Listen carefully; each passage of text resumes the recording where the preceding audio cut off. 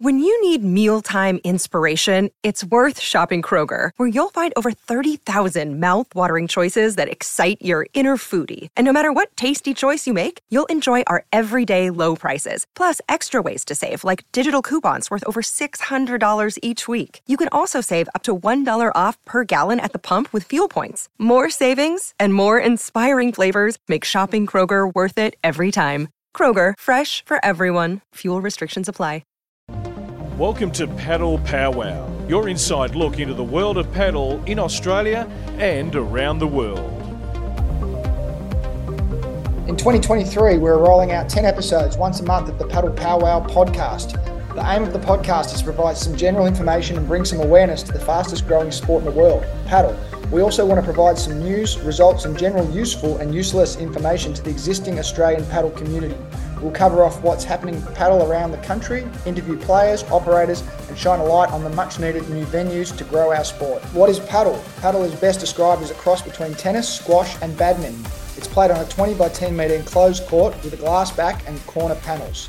Tennis scoring with an underarm serve. All competitive matches are doubles. The ball can be played off the glass and the cage with so many long rallies and incredible trick shots. It's a lot of fun to watch and play. In paddle, strategy is more important than power. It's easy to play but hard to master. Welcome to the first 2023 podcast of Padel Powwow. Today we're going to be talking about many things across paddle in Australia. But before we get too far involved, probably should introduce the guy sitting next to me. He's Matt Burrell. Everyone who knows paddle knows him. He's the godfather of paddle in Australia, with a long, rich history of bringing the sport to life as we know it today. Matt first saw paddle in the south of France many years ago, fell in love, and has had a passion to grow the sport in Australia ever since. Matt, how am I doing? Is that pretty close?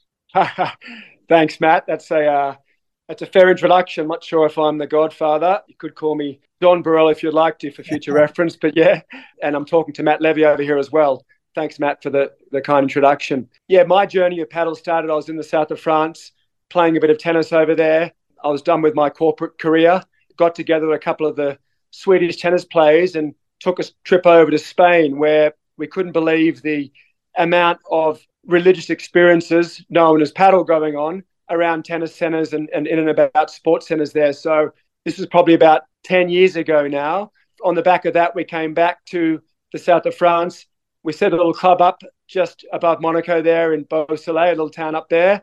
And a lot of the tennis players, particularly the Swedes, and myself started playing a bit of paddle. From there, I came back to Australia. Again, we had no clubs here and no players. If there's no clubs, there's no players. And I set a club up with a guy called Matty Thomas, the third Matty, over there at near the Sydney Cricket Ground. So we set a little club up there, a two-court club. And then from that point, the demand of paddle is now catching up with our enthusiasm for it. So it's become a very serious sport now, and on the big stage around the world now, it's become a huge sport. So I'm just lucky to be involved from the beginning. Love playing paddle myself and have a hit probably 2 or 3 times a week. Amazing. Geez, I think it's a little bit more than luck. A few questions from that, actually. One of which is, I'm a bit surprised it was only 10 years ago you first saw paddle. When did you set up the first club? How long ago was that? We set the club up in Australia 2015. We set a few other clubs up overseas before, one in Birmingham, England, one in the south of Italy, in Genoa, on the back of an ATP Challenger there, and also the French club. In Australia, we set that up in 2015 with Omri Leconte, the famous French tennis player. Omri was fantastic, actually. And the idea there was to bridge the idea of tennis players being involved with paddle as well, because it's an easy crossover for tennis players. You get tennis players, squash players, general fitness fanatics, people who want a bit of access to fitness once or twice a week, all coming in to play paddle. So, yeah, we set the club up there in 2015 and we've moved from there. Did you ever imagine, I'm sure you did because you're a bit of a visionary, did you ever imagine how big paddle was going to become? Like, was there ever a doubt, or did you think, I'm just going to set these clubs up for myself and my friends, and, you know, if we have a bit of fun, that's great? What was the original vision? Yeah, that's a good question, actually. We set the first club up in Australia, in Sydney, because there was nowhere to play paddle. We needed a place to play. I had a few mates and I was rambling on to them about this new sport. They're all ex-tennis players and squash players, thinking I was a bit crazy talking about it. I had a PowerPoint presentation out to show councils. I had a YouTube videos of some of these crazy points where players go out of cage and the rally continues on, and everyone's smiling on the court. I guess I had the bug to play and wanted to get more people involved with it. I knew from the experience over in Spain and South America that it was going to be a huge sport in Australia. It makes sense to Australians being outdoor. We love our sport. We love our tennis. We're very competitive. It's super fun. And our climate's absolutely perfect for it. So I knew it would take effect eventually. It took a bit longer than we thought initially. These waves of demand now are coming in from South America, Europe, Asia. It's absolutely going bananas now in terms of the sport. Australia's now catching up, and we're going to go forward now in a big way, I think. Well, for the listeners who don't know a lot about paddle, maybe it's worth mentioning that paddle actually originated quite some time ago in Mexico in 1969, and it progressively spread through South America, particularly Spain and Argentina, where today there's an estimated 20,000 courts. Europe's probably caught in the paddle boom the strongest at the moment. South America, a real notable mention to Sweden for just an explosion of courts, nearly 1,000 courts just in Sweden alone. Paddle is really a global sport. It's played across 90 countries, doubled in the past 3 years. It's actually even making a bid to become recognised as an Olympic sport in the 2032 Games held right here in Brisbane. 25 million paddle players in the world. But by comparison, Matt, you talk about 2015 and the slow growth. We've got 25 courts in Australia and only about 10,000 players. Am I right? I'd say about 5,000 to 6,000. I call it active players, but there'll be about 10,000 players in terms of passive players as well. So yeah, you end up with 10,000 people who have played paddle before in Australia right now. Remember also, Matt, there's a whole contingent of players here. When I say players, tourists have come over, expats coming back from overseas, but also during the summer season in Australia, we get double the amount of players here based on the fact that South Americans, Brazilians from South America, Spanish from Europe, Italians, French, Swedes, as you mentioned before, many of the Asian continent coming into Australia as well, who played paddle before, because there's a huge wave in the Middle East and Asia coming through. You might get up to 20,000 players coming through temporarily, but I'd say there's probably 5,000 to 10,000 fixed regular-ish players in Australia right now. And the hope is to grow that out. Within 5 to 7 years, we should be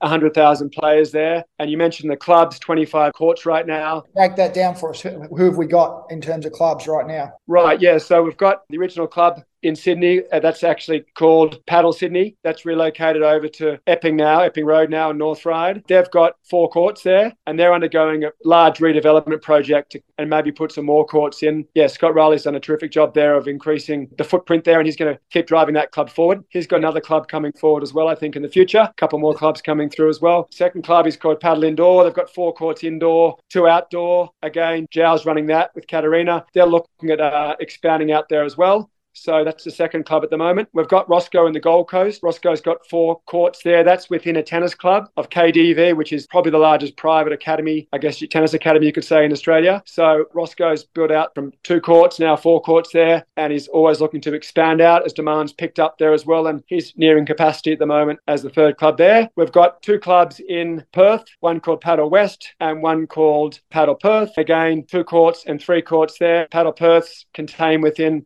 the tennis club of Rehobold, a more traditional grass court club there. So again, paddle working in closely with tennis. And then we've got the last club at the moment in Australia, which is the club you're running, Matty, you're involved with there. So might be a good time to give a quick introduction about yourself and your background, including your club there in Melbourne. God, I was hoping you weren't going to forget our club. That's right. I'm the owner-operator of Game for Paddle Australia Docklands facility, which originally a lot of people know as One Paddle. That's how we started. I'm a newcomer to paddle as a sport. 2020 is the first time I even heard about paddle. Clients of mine contacted me and asked for an engineer to try and have a look at a new project. And they showed me as a builder saying, could you provide some engineering comps for this? And I took a look at it and was instantly sort of really enchanted by the idea of what this could be. I've got a history of tennis coaching and running tennis clubs before going into building. So it was such a synergy to look at this and think, wow, this is really something. Very quickly said, I'll help you with the engineering, but I want to buy in. And so I was lucky enough to buy in while it was still in a concept stage. And here we are. Almost 3 years later, I sort of designed the courts, brought them over, built them at the Docklands venue. We're up and running, and since December 31, we've been partially bought out by Andy Murray's investment company, Game for Padel, the UK's fastest growing paddle company. So we are now Game for Padel Australia. So that's an exciting journey and transition from tennis coach to builder to paddle tennis extraordinaire, let's say. That's basically how it all came about.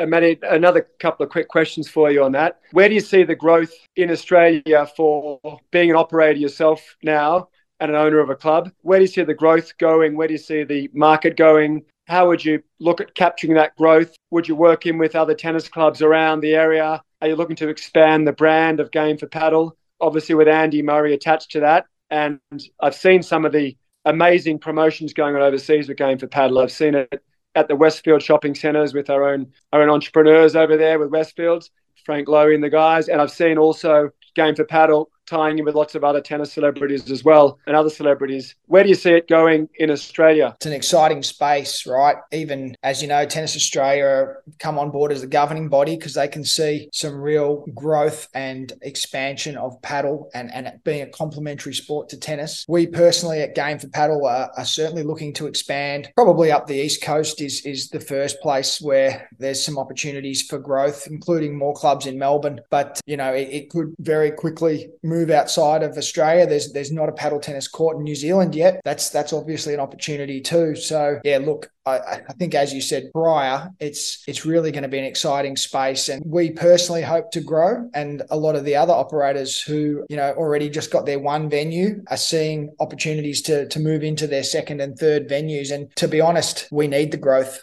For the sport to grow, we need venues. We're all ears. We get quite a few inquiries, but we're all ears for tennis clubs or warehouses or spaces that would make great paddle clubs, because that's how we're going to grow the sport. That's a great point, Matty. People often ask me, how would I go about setting up a paddle club? You get the question too regularly now. I get it daily. Everyone's heard about paddle. They've heard about pickleball as well. We'll deal with the differences in that in a second, I guess. But the way forward for a paddle club is generally in a warehouse where you can control the whole situation yourself via another sport like a golf club or a bowling green, for example, where there's space. The particular hurdle for growth in Australia has been about getting good quality sites with long tenure where you can get a longer lease. So as a business owner, which is what you are when you own a paddle club, paddle business effectively, you need sort of 5 to 10 years minimum on your lease with a rollover capability there. So that's why tennis clubs have generally been approached. Say you've got a 6-court or an 8-court tennis club. There may be 2 courts, for example, at the back of the tennis club, or a bit of room on the side of the tennis club. You can expand your lease over that footprint. And 2 tennis courts equals 4 paddle courts and a mini clubhouse. And we're seeing quite a few tennis clubs now chat to us about adding a club within a club. A bit like you could have a sort of a Starbucks within a hotel or something like that, whereby you have a paddle club could sublease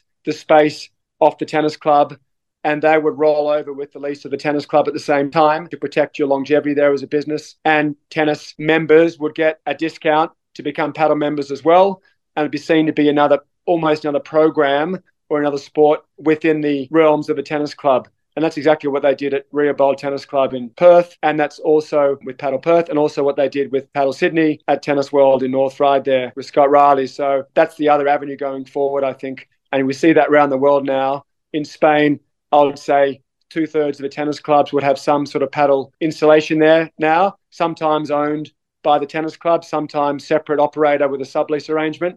But either way seems to be the way paddle clubs are getting footprint around the world. It's an interesting point, actually. We were speaking off air. I'm speaking to you from Bali, and you were just really excited about different approach that Bali's taking to paddle. Do you want to speak on that? Like, how are they turning them into paddle clubs in Bali? Yeah, my mind's been blown.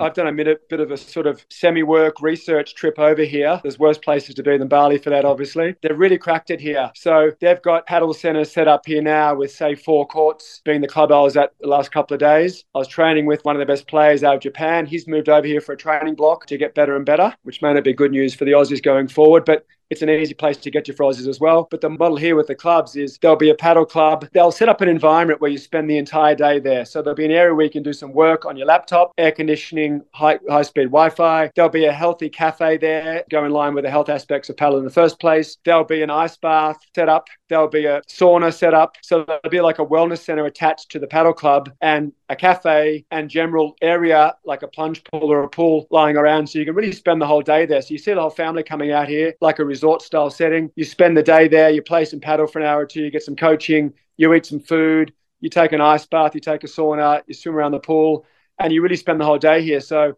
that leisure approach or wellness approach, I think, is the way forward. And I think that's where the world's going generally. Bali seems to be at the forefront. They've got one club now, but they've got 10 in various forms of not just design, but construction. So within 6 to 12 months here, there'll be 10 clubs operating here in Bali, all along the same lines as those health aspects attached to the paddle clubs. That's why paddle's taken a grip around the world so fast, because they're forward moving with their software. They plug in 4 people into a game through software, split the bill on the app, and the wellness aspects are where it's all going forward, because people aren't just here to play. The social aspect of paddle is the key thing. And if you plug into that a bit of a gym session as well, sit by the pool during the day, have some food there, you end up with a whole day of fun. And paddle is just one part of that, but it seems to be the linchpin of where these things are going now. We're talking a lot as if everyone knows exactly what paddle is and all the rest of it, probably taking that for granted a little bit. But often when I get approached and I speak about paddle and what I'm doing in paddle, they say, I think I've seen it. People call it pickleball, right? And I say, no, it's not pickleball, it's paddle. And so, that's an educational piece, because pickleball is also, on the rise. Different sport, very different, but still probably worth mentioning the differences between pickle and paddle. And maybe also, have you got any sort of vision of pickle over in Bali? There's no pickle here that I can see. Pickle originated with a guy throwing a wiffle ball around with his dog called Pickle, which I thought was a really cool story. Beats the story of paddle, how paddle started, which was a Mexican man who didn't have enough room for a tennis court, and he put some chicken wire up to create the cage area and created a bit of a small tennis court. You hit it off the sides as well, because he liked a bit of squash, I think, time. So different originations of how the sport started. With pickle, it seems to be the higher age demographic. It's not really a fitness element to it as much as paddle is. So, for example, in Florida, you see 3,000 courts within a layout of a couple of 100 kilometers there. So you get 4 or 5 resorts together next door to each other, golf resorts and retiree style resorts. You see a lot of people playing pickleball there. It's not quite as active in terms of paddle. Paddle's more three-dimensional. Someone very intelligent, maybe, and yourself mentioned to me that if paddle is chess, pickle is checkers, there's a lot more to it.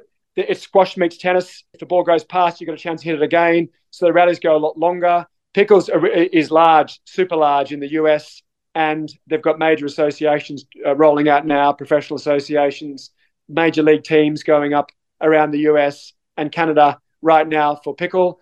Paddle's more South America, Europe, and now Asia. The startup costs are a lot less in pickle. Yeah. The enjoyment factor, and this is a Paddle Powwow show, so I have to plug paddle over pickle, obviously, but the entertainment, laugh, fun factor, plus the development side of paddle is a lot longer, because there's always something new to learn. If you've played tennis before, you'd normally jump straight across into paddle, and you're probably the best candidate of all sports coming from tennis to beat up on your other friends in other sports. So whether you played squash or tennis before, they're the two main ones coming into paddle, and the fitness crowd. But I feel like the tennis players get the best head start going into paddle because of the volley and because they've got clean hand-eye coordination when it comes to hitting a ball off a bat. So, yeah, that's what's happening in pickle versus paddle in my world anyway. Yeah, it's interesting. Tennis Australia, as you know, has recently become the governing body for paddle and investing in the growth of the sport. Transversely, they haven't invested in pickle. I think that wasn't all their choice, but I feel like as a competitive format, paddle has much more scope, much more opportunity for growth, and maybe even pathways for players. I couldn't see anybody growing up being a pure pickleball player. Seems to be, you'll play a career in tennis or maybe squash, I don't know, and then you might take up pickle as a secondary or complementary. But in 5 years or more, I can see people just starting playing paddle, and that's it. They'll just be pure paddle players with an aim to become professional paddle players in Australia. So that alone gives you a bit of an idea of the depth of the game and the scope for a pathway. Certainly does. And you touched on something interesting then as well with the Tennis Australia investment profile. I used to run the Paddle Federation in Australia, and we merged that into tennis as a brother-sister sport, if you like, 2 separate sports within one. And we're often asked about that as well. How does paddle differentiate itself from tennis now? Is it a program within tennis? The answer is no. Padel is a separate sport. Like BMX is part of the Cycling Association, I guess, or futsal, which is a very large participation sport around the world. Some say larger than soccer itself now, is also part of FIFA, the world governing body of soccer or football, as they call it overseas. That's where padel's at within tennis. So it's a brother-sister relationship. There's a lot of leveraging between the two that can take place. One great example is the Aussie Open. And I want to ask you a quick question about that. I know you set that club up at the Aussie Open. I was there each day having a great time with you. There was an amazing tournament, big money tournament going on as well. But the exposure of padel to the Aussie Open, which is the largest event on the calendar for tennis by a mile, and I think it's the largest event in the world during January. Tell me a bit about that, how that setup worked over there and the success of it. Yeah, it's funny you should say that. You've just redeemed yourself there, Matty. I was going to say I'm having a hard time keeping you on task, but right on cue, you came to the APO because that's something we have to talk about today. The Australian Padel Open, which, Tennis Australia launched the first ever professional padel tournament in Australia with $25,000 prize money and, international entrance, which was, a huge day for padel in Australia, wasn't it? Aside from the APO, Tennis Australia have reported that they had almost 5,000 participants try the sport during the tournament. So, that's just rackets in hand for people who've never seen or played padel. Where it was set up on the grounds was right at the Garden Square entrance, so you couldn't help but walk past. And yourself, padel is a great spectacle. So as people were lining up watching, there would have been well and truly more than 100,000 eyes on padel during the Australian Open. But maybe, let's talk about the APO. So the level of play, the winners, anything else that you think might be noteworthy? Yeah, sure was. I played it myself, which was humbling experience for me. Got a good first-hand education on an international tournament that way. I played a few overseas before. It was highly professional. We had about 20 different countries sending teams across, which is a fantastic kick-off for our inaugural event for the Australian Padel Open. And we had international points available too. So FIP is the governing body, Federation of International Padel, as I keep calling it, but I keep being corrected by the local Aussie saying paddle. We'll have that discussion point next month, maybe. The Swedes came out, one of the top Swedish teams came out and cleaned up. They beat out the local number one team in Australia, which was Tim Brown and Yarrick in the final. Yeah, it was a fantastic tournament. We started the tournament at the Game for Padel Club in the Docklands there, which is the only club at the moment where you can have a hit in paddle. So that was a fantastic exposure, I guess you could say, for the area and the club there. You guys did a great job and made it super professional. And you run the tournament last year on the Australian Padel Tour, which we'll get to in a second as well. But that was a really, really good showcase for the sport. And we'll only go from strength to strength in years going forward, I think. Hey, what about the level of play for the girls' tournament as well? It was amazing. We're blessed in Australia with a lot of the ladies from overseas who are now parked in Australia, whether they're Argentinian, Spanish, Italians, French, Portuguese. We've got a few local Aussies too that do exceptionally well. So we've got a really rich talent pool and high level with the Aussie ladies at the moment in terms of the tournament level play here. That was fantastic. And we got some great exposure through the media partnerships with Channel 9. Yeah, it was an all-round successful tournament and the exposure was super high. And your point before, Matt, about the 5,000 new triers of paddle, those 5,000 people who tried paddle, some tried more than once as well. They often circulate back around and get back onto the court again, and it gets pretty addictive fast. They all flow, when you do the Aussie Open once a year, obviously, they all flow into and that's where this wave of demand's coming from, which is driving all the new clubs coming up. And again, we should be on about 30 clubs, I'd imagine, in the next 3 to 4 years would be my guess if I had to take one. That's been driven by the demand, and it's a good example is those 5,000. To run a successful club, you only need a couple of hundred. Say a 4-court club, you probably need about 300 or 400 to 500 players there. After that, you need to build more courts because you can't get a court in the peak periods. Those 5,000 would fill up all of those clubs that are currently available a couple of times over. So there's definitely more demand than supply of courts right now, which is back to the site situation and finding great sites to service this demand coming in. You were talking before about the paddle clubs in Bali, how they've adopted this whole wellness type package, everything very on trend and Instagrammable. It's acai bowls, it's, cold plunge pools, it's peacocking by the gym, and paddle has slipped itself in there somehow. What about the uptake of celebrities, sports stars, and athletes in paddle that we're seeing that is probably helping to drive this trend? What do you think about that, Matt? Definitely driving the trend. I know in Italy, for example, when there was only one club, I think, in Rome, Francesco Totti, the famous football player, had a game of paddle, put it up online, Instagram, and suddenly we've got 30 clubs in Rome. Within 12 months later, it became a huge thing. I was watching Drive to Survive last night, that Netflix program, which is fantastic, on Formula One driving. And I reckon there was more in the promos behind the scenes of paddle interaction than there is any other sport. It would be second behind Grand Prix itself. So even the football players, right, during the World Cup, they were playing, underground paddle tournament. A lot of these multi-million-dollar players who, if they ever got injured, geez, it'd be the end of them. But they were playing a paddle tournament for money behind the scenes during the World Cup. Which clubs, Matty, do you know of, as in large-scale mega clubs, Liverpool-style clubs? I know there's a few of those floating around who are paddle clubs set up as sort of the secondary fun/warm-down sport. The players love it. Part of their recreation time. And a lot of these big mega football clubs have paddle venues at the club now, which hopefully this is, where we're heading in Australia as well. We know from even your own business, Andy Murray's involved. He's a celebrity in his own right, obviously. We know David Beckham likes to hit a paddle. Zlatan Ibrahimovic, so he's got like 100-something million followers. He's I think he's the biggest guy there is on Instagram, Kardashians, and then he's next up to bat. He's top 10. He's got paddle centers flying out everywhere at the moment through Sweden and Europe. Omri Leconte, we mentioned before. We attached ourselves to him to get the sport going. Game for paddle investor is Virgil van Dijk, the football player over there as well. So there's another soccer player. So there's a whole host of celebrities now involved. And that's not because of product placement deals where the sports ask them to play. They're playing naturally.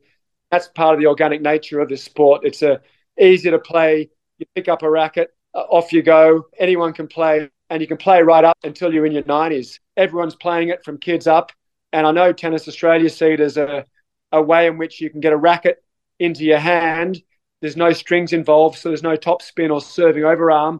So it's easier for kids to pick up originally, gets you on the tennis pathway, play a bit of paddle, play a bit of tennis. It doesn't ruin your tennis. It actually enhances certain elements of it. And you get a lot of cross promotion going back and forth from tennis into paddle, and definitely paddle back into tennis again. It gives you a love for racket sports back again. Totally. And I think that's what Tennis Australia sees as a major benefit, bringing in new people to the sport, and then hopefully getting a bit of cross-pollination there and breathing some new life into tennis. Okay, I think that's probably all we've got time for today. I think we covered off quite a bit more than we were expecting to today, actually. Went from one topic to the next. But next month, we'll look to bring on one of the paddle operators in Australia who's made the transition from tennis club to paddle club, and what it takes to run a successful paddle club. It'd be good to get some insights from him. But thanks for tuning in.